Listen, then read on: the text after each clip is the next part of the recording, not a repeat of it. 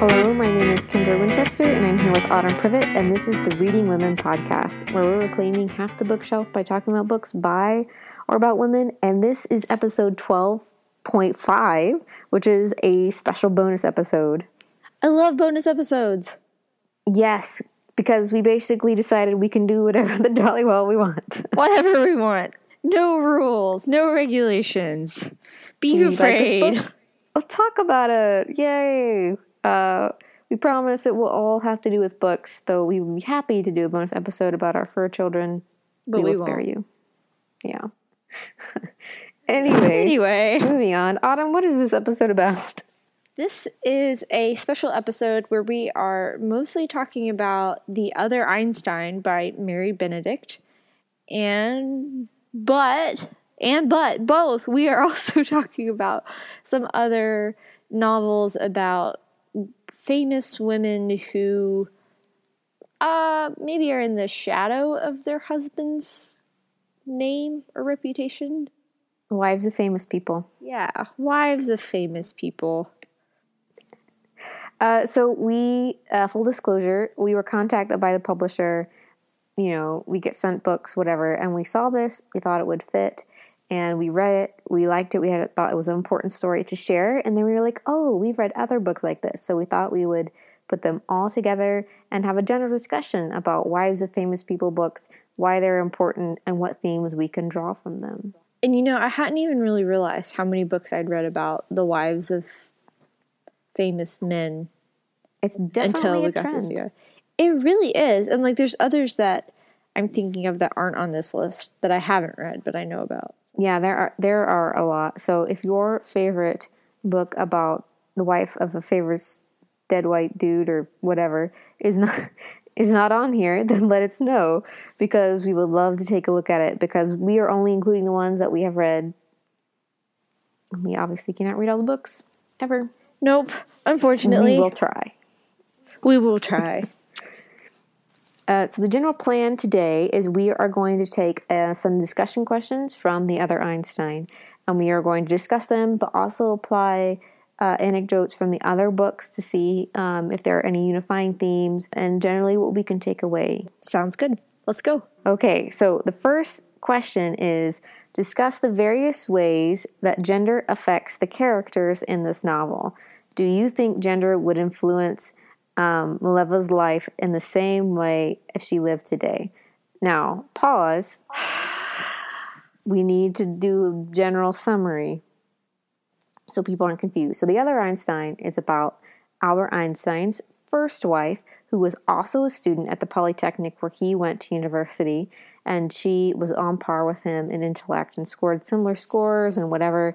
But she ended up getting pregnant before they got married, and it was a big, obviously, kerfuffle, and she bombed her exams because she had morning sickness, and generally speaking, she gave up an amazing career like Marie Curie because of her relationship with Albert. And so there is some discussion from some letters in the 80s, how much she was involved in Albert's work. Does she deserve co-authorship? Blah, blah, blah.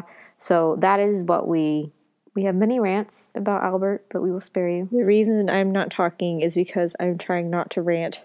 Because he drives me crazy. That man. Anyway, so gender.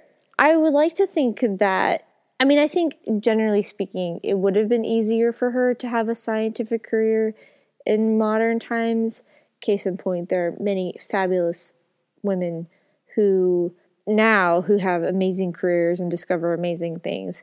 But so the ways that it affects it is, so first of all, I think more so then than now, she definitely is under this weight of she's expected to get married. And I think this is also where we should point out that she has a limp. And so that's kind of why her father pushes her into science, is because he doesn't think she's marriageable. Because she's Serbian, and so in Serbia, if you have a deformity, a woman is not eligible for marriage. Or it's very unlikely that she'll get married. And she goes to Polytechnic in Zurich, which is one of the only universities in Europe that will accept women. And she's like, I can't remember, but like, what, 6 or something to ever enter? Yeah, it was very few. I mean, at this time period, colleges in America were only letting women in if they sat behind screens and stuff and all this craziness. So the fact that she could sit in a classroom with men at the same time was considered very progressive at the time. Well, I think the book does a good job of showing how much she has to overcome, and I think that this is something that hasn't changed, which is that there's a lot of discussion in the book about how she has to work extra hard to appear smart, trying to make sure that she doesn't come across as flirty with her coworkers with her colleagues, and she has to go above and beyond to be demure and dress, really plainly and stuff to make sure that she fit, like that she's not called out for being too sexy or too dumb or just there to get a husband. And I think some of that still goes on today, definitely. Especially in the sciences. I can't even imagine like being in that sort of situation. And there's an anecdote where she talks about when she's in high school and she answers a question, and then this guy later like throws her up against the locker or whatever it is, and is like getting, because she answered a question and she was right and she's intelligent. It's like, do you think you're so smart and blah, blah, blah. So she did actually face physical danger for pursuing her passion in science. So I think in that way it would have been easier, but at the same time, I think that women still face some of the, it's the same old, same story, different year, So the second question is, betrayal is a recurring motif in the book and an unfortunate reality in Maleeva's life. What forms of betrayal does she experience? How does her reaction to those betrayals propel the story forward, for better, for worse? Has Maleeva engaged in betrayal herself? Obviously, her whole thing was that she loved Albert because she felt like an equal. They could discuss their equal passions together, but ultimately, he does not treat her like an equal, and he portrays her in that sense, and she keeps giving him chances because when, as a man, he's in a superior position, he had to basically allow her, like pull her up to his status because of that situation, and he didn't. He would not let her in. He wouldn't give her a chance, and she gave him a lot of chances to overcome, especially with situations with when they had to get married, and she had their first baby. And I think she was too nice to him, in my opinion. She's very nice to him. It makes me think of one of the books, the other books that I've read, which is Z, about Zelda Fitzgerald. So the official title of the book is Z, a novel of Zelda Fitzgerald by Therese Ann Fowler. And there's a similar kind. So one of the ways that Albert betrays Maleeva is that he says he's going to put her name on one of the papers that they wrote, and then he doesn't. Like, he has it published and doesn't tell her that he has not submitted her name as a co-author. And a similar thing happens to Zelda, which is that she writes these stories, and then Scott is, I wanted to call him F. Scott. I'm like, no, it's Scott. So, anyway, so Scott is like, oh, well, I have a name, so let me just publish them under my name, and you're still getting it published, and it's still a good thing, but it'll just be under my name, which is it's an identical type of situation. Yeah. In the past, what women did was technically owned even intellectual property by their husband, so it wasn't an uncommon idea at the time. It's so awful, and it's just, why is that the norm? Obviously, my modern perspective, I can't understand that, but it's definitely men taking advantage of their position of power over women who are equally intelligent and capable. The silence is telling. We're like, yeah, breathe. Yeah. This is hitting all of the reasons why we started this podcast. Exactly. And oh my goodness. Okay, let's just move on. So the third question is, from a very young age, Maleeva assumes that she will never marry due to her physical disability. As we discussed, she has a limp from a problem with her hip. So how is this disability both a blessing and a curse? How does her limp impact her differently at different life stages? So the most striking example of this to me is when she is giving birth to their first child. Oh my goodness, that description. So basically because her hips are so offset, she almost dies. Well, no, doesn't she almost die? There's a lot of bleeding, and they're really worried about her bleeding out, I think. And the baby was breech. And Yeah. so that was another complication.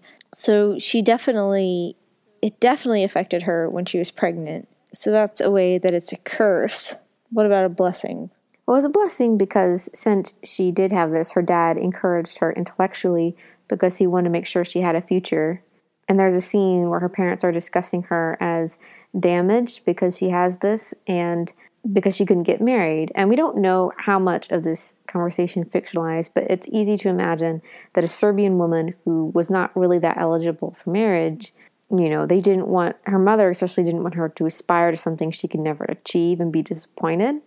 But her dad was like, just let her do whatever. Like, this is her only chance. And let's just take this moment to give a shout out to her dad about how amazingly supportive and incredible and wonderful he is. Yeah, he even moved towns so that she could go to a better high school. Which is beyond astounding for that era. That is incredible. And he supported her in her decisions, and she always talked to him about Albert, and she even went to a different university for a semester, even though they wouldn't technically allow her to take anything for credit. I think also because she felt like she was at a disadvantage because of that conversation between her parents that she overheard. It definitely motivated her to work harder and to, at least early on. But then again, like even after she and Albert start their thing, she definitely carries that sense of, she's worked so hard to overcome these huge barriers, one being gender and one being this physical disability, to get this far. And so she definitely carries around with her this sense that, am I doing the wrong thing because I've worked? So I think that's like, now that I've spoken it out loud, it's like a twofold thing where that is a blessing and like she's definitely conflicted about it because it does motivate her, but it's also like a source of guilt too. And there's a beautiful scene where she's hiking, and because of the way they're hiking, like you can barely tell that she's limping, and she just feels so free. Yes. And it's sort of like intellectually she is equal and amazing with everyone else there. And it gives her a sense that she really isn't less than as much as she thought she was. She's definitely, I think that's something that makes her story even more compelling, is the fact that not only does she overcome like cultural barriers, but also physical barriers, which are real. Yeah. I guess that brings us to Audible. Yes. Because we love Audible and we can't get enough of Audible, we want to share with you why we love it and why you should listen to more audiobooks. You never listen to too many audiobooks. I love audiobooks. Yeah, great. I actually listened to one in 2 days this weekend. That's majorly impressive. Yeah, it's called The Green Road by Anne Enright. It's actually one of the Bailey's Prize nominees that we talked about earlier. And let me just bear witness to the fact that I have been getting text messages all weekend about how wonderful and gut-wrenching and emotional and brilliant and fascinating this book is. Did I hit all the adjectives? I think so. And more. So I love family sagas, right? I love family sagas that spread over decades and there's generations. And we know. Oh my goodness. So this one covers about 30 years. So it's really short in terms of family sagas, but there are 4 kids and this mom starts in the beginning where they find out that, Dan is going to enter the priesthood, and in Ireland, that's a big deal, especially if you are a Protestant. And then it goes forward, and each section has a different child. So you have Dan, yes. So it goes to New York with Dan during the AIDS epidemic, and you learn that Dan may not exactly be as priestly as he seems. Oh. And then you have Constance, who is a mom, and she's the one that stayed in Ireland. You have Emmett, who goes around the world working for nonprofits. And then you have Hannah, who is an actress. And then that's the first half of the book. The second half of the book feels totally different, and I haven't quite decided if I like it or not, but it's all them returning, and it more focuses more on the mom and her feelings towards her children. And so it is very, you get whiplash because you're getting all these perspectives, and then you go to one location where they've all come back home, and it is just, it is amazing, definitely worth listening to, and I really would love to know what everyone thinks about it, because... Well, you sold me on it. I haven't. I can lend it to you. Oh, in our weekly side of the road, or monthly side of the road, book exchanges. So if you go to the show notes, you can find a link where you can sign up for a free trial of audible.com and get an audiobook for free, and you help support the podcast, which we always deeply appreciate. And you can get through more books in the year, which is always a good thing. So our next question is, Mileva and Albert are drawn to each other from the beginning of their years together at Polytechnic. What qualities compel them toward one another? Is the relationship, quote-unquote, inevitable as Mileva believes? It is not inevitable. It is definitely not inevitable. No, it is definitely not inevitable. And there's this moment where Mileva can decide to go hang out and basically sleep with Albert on this trip before they're married, or she can choose to stay. And she is really conflicted about this, and this is really the moment where her life changes, because she chooses Albert's wishes and desires over her own. Granted, she did want to go to, vacation with Albert, but she also wanted her dream. And at that moment, she gave up her dream for Albert. And yeah, and I think that's the thing. And we kind of talked about, Kendra and I talked about this in the pre-podcast, about how whether or not he's emotionally manipulative and emotionally abusive. And it's kind of like, we don't know. Like, this book is based off of letters and biographies, and there's just not enough information to say that conclusively. But in this, it does definitely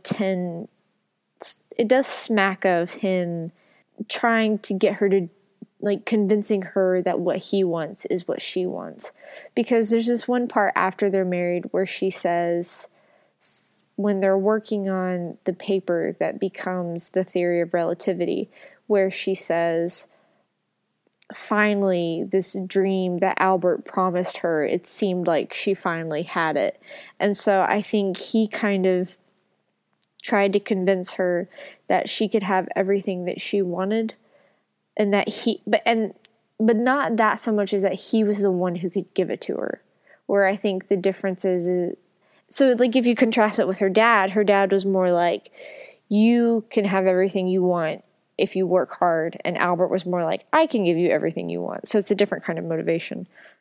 Yeah, and definitely, I mean, this is a work of fiction, so I'm always like taking it with a grain of salt, and the author in the back of the book discusses the things that she changed and stuff. But if Albert is just half as bad as he is in the book, he still wasn't a nice person, and we know definitively he left his wife and for another woman. For his cousin. His cousin. Thank goodness they didn't happen. Anyway. Yeah, and we know that there were women before Mileva. We know all of these things. So he wasn't. I know everyone's like, but you're destroying Albert Einstein. Well, I'm like, well, if Einstein really was a jerk in real life. Well, and that's the thing, is like, so Josh and I were talking about this when I was reading it, and he was like, well, this is historical fiction. And I'm like, yes, but even if you bring it back to the cold, hard facts of what happens, he's not good to her. And that's putting it mildly. But to get back around to the question, like, there is a definite point where she chooses to go down this path. And, I'm all for, in a partnership, you do give up some of your own stuff for the other person and vice versa. But Albert really didn't give up much for his wife, and that especially shows when she's pregnant with their first child before they're married, and he won't even visit her because he's trying to become a citizen of Switzerland, and he's afraid that if they know that he has an illegitimate child, they won't do it. But then even after he's a citizen, he won't let her bring the child when they get married, even though that would make it legitimate, because any marriage after legally at the time, whatever. Anyway, so he's very selfish, and he doesn't even care about the child, and even like he doesn't even see it, even like in real life. Like he never sees the kid, and you're like, oh. It's just terrible. Like, you just don't do that.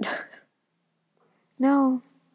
So it was not inevitable, and I know we're getting into our rant that we have been holding back, but now you understand. It's so bad. So I think we can compare this though with Hemingway and the Paris Wife. Yes. Because what is her name? Hadley. I was going to say Hetty, and I was like, no. Yeah, Hadley. Like, she gives up everything to go with Hemingway, and in all descriptions and all letters of everything I've ever read of her, she does seem kind of like boring to most people, but her aspirations were to support Hemingway, and she loved him, but then she just didn't seem exciting enough anymore. I don't know. And as we know, Hemingway was a serial serial husband. I don't know. He had many wives and lovers and whatnot, and Yeah. Also not a good situation of male whatever. Yeah. And please, people, don't think we're disparaging men. We both married men. We did. You know, we like them. Just some of them are not nice. I think everyone can agree on this. Oh, I agree. Is it just so much to ask that men treat women with respect? I mean, for series. So our fifth question is, on several occasions throughout the novel, characters undergo metamorphosis. Where are Maleva's changes, and what instigates them? Do some of them frustrate you or take too long? Does Albert change during the course of the novel? If so, how would you describe his evolution? Do you mean de-evolution? Yeah, like, first I was going to say he doesn't change, but then I actually think he just changes for the worse.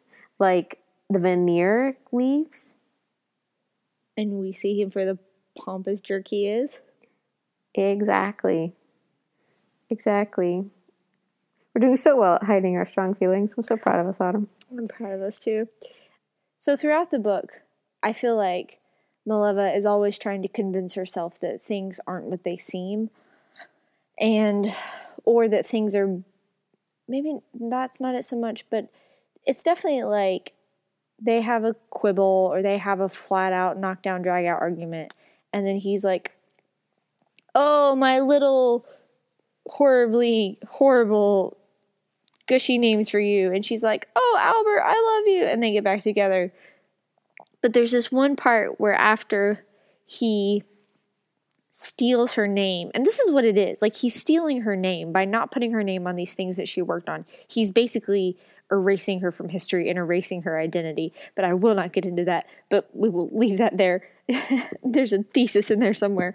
Anyway, where she has this moment where she realizes that, and I wish I could, I didn't mark the line, but she says something along the lines of how she realized she becomes less naive, and she finally, after all this time, sees things for what they actually are. And I was like, really, lady? It took you this long to figure out? She is very forgiving to him, but I also think that's because women, when it comes to the patriarchy, women are just as at fault as men because we often reinforce on it. And I remember one of our professors saying that, you know, when it comes to women in classrooms are the ones that kept, you know, disparaging other women in novels and stuff. And he was just amazed by it, like, come on, women, like, what? And I think that's very similar in this situation. Women were taught that they only had one destiny and that they were to do this. And so for her mentally to break a apart from that, not just to go polytechnic, but also with the man that she loves and to interacts with, like, you know, it's hard to not replicate what you've seen in your own culture and in your own family. And eventually, obviously, she did leave Albert, and he did give her his Nobel Prize winning, primarily for their sons. But yeah, I mean, while I'm disappointed that she didn't get it together sooner, you know, it's just at that time, if you were in a bad marriage, you just stuck with it. So I agree. it's very sad. I'm glad that things have changed since then, but it's just very sad. It is sad. I'm sad for her. Like, and I don't really have too much criticism for her because I feel like she really did the best with what she had, quite honestly. So the last question is, Albert Einstein is arguably one of the most famous figures of the 20th century, but the other Einstein shares a story about him that you might not have otherwise heard. Did this novel change your perception of him or about the stories we are told regarding other women in history? I think our listeners can answer this for us. The heads all together now. Yes. Definitely yes. I know, like, I'm just speechless. I think that's it with that question. I think the thing that upsets me the most is that she gets no credit. Like, that's the thing that's the most upsetting to me. And the fact that he instigated that is even more upsetting, especially considering he is arguably, well, as the question puts it, arguably one of the most famous figures of the 20th century.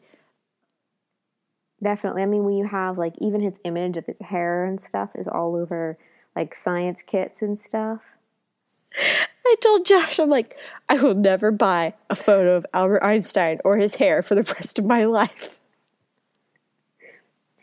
Which is why I think this book is important. And yeah, you know, we talked about it in the pre-podcast, how, you know, the writing struggles, some of the structure struggles, but ultimately we want to promote this book because the story is important. And, you know, caveats aside, stories about women married to famous dudes are important because you see a less male version of history. Yeah, and I think that this Virginia Woolf says it best, of course, where obviously, where she says for most of history, or in most of history, Anonymous was probably a woman. And I think that there's a lot of truth to that statement, is that history has by and large written out a lot of these women who made, in this case, made significant contributions to how we view the world and how we operate ourselves in the world. And they're just, I mean, I'd never heard of her before this book. Yeah, and I think that's definitely why I'm going to give a plug here for a few books that I really love, and Women in Science, and because there's this book called Women in Science, we'll link it in the show notes, but it's about 50 women throughout history who were in science. And then there's Wonder Woman, has innovators and women in science and medical industry, and also Bad Girls throughout history. And it covers, all three of those books cover so many amazing women that I had no idea existed, but are very, very important to history and folklore and so many different things. And I think because, you know, men write history, they tend to forget that wives aren't just flat characters. Like, they had wants and desires and everything, and even talents, as we see with Mileva. Like, she was scoring up there with Einstein in school, and only at the very end, when she got pregnant and was having stress with her relationship with Einstein, did she actually fail her exit exams. So exactly. And one of the books we didn't plug, one book we did want to plug, but it didn't come up naturally in the conversation, but we wanted to put in a good word for, is Under the Wide and Starry Sky by Nancy Horan. And it is about Robert Louis Stevenson's wife, Fanny. And you remember the famous story that Treasure Island came from Robert Louis Stevenson drawing a map for his stepson, and that was his wife Fanny's son. And so it covers her remarriage, which was a big deal at the time, and Robert Louis Stevenson, which I didn't know, was very, very ill his entire life, and they end up moving to the tropical island because the climate was better for his health. And so it covers her supporting him and his art, and him being sick for, his entire life that they were together. Very good. I don't know which one of these is my favorite. They all have different parts, and depending on what part of literature you like, you probably will have a favorite. Yeah. So I think that's everything well, it's not everything we wanted to say about The Other Einstein. But I think you can fill in the rest. And if you have any questions or want to challenge anything we said or add your 2 bits, feel free to reach out to us on social media, and we would be more than happy to continue this conversation. Yes, and please, we will have some of these discussion questions in our group on Goodreads, and please go there. And also, we have some review shout-outs. Yay! Yes, so we would like to thank TMH3 and KLMQW12345 that we really appreciate your review, and we appreciate your support and taking the 2 minutes it takes to review us. And if you love our podcast and would like to support us, then please go and review us, and we greatly appreciate it, and we'll give you a shout out. And it'll make our day. Legit. That's not an exaggeration. We get very excited when we see these. We get very excited. Inordinately excited. But anyway. So. And, I almost forgot. Me too. Next time on The Reading Women, it is time for the Reading Women Awards. Woo! If I had sound effects capabilities, I would put them in right now. But I think Autumn does a good job. Just imagine when you send the iMessage with confetti. That's what it's like. Yes. So we are very excited to announce that our next episode is the Reading Women Awards, where we will be telling you about our favorite books of the year and having a few other surprises there. So definitely tune back in next week. Wow. It'll be the perfect pre-Christmas driving to your grandmother's house podcast. We promise. And don't worry, we will definitely have some gift guides and stuff on our blog. So if you don't follow our blog, you definitely need to, because we make a lot of interesting announcements, and we have GIFs and fun stuff. All fun stuff all the time. Yeah. And I think that's our podcast. So again, be sure to join us next time. We are going to be announcing the winners of the Reading Women Award, the inaugural Reading Women Award. You can find me, Autumn Privet, on Twitter, Instagram, Litzy, and other places, probably at Autumn Privet. And you can find Kendra at KD, D as in Dylan, Winchester, on Twitter, Litzy, Instagram, etc., etc. As Kendra mentioned before, please review us. We greatly appreciate it. And yeah, thanks for listening. See you later, guys. Bye. Bye.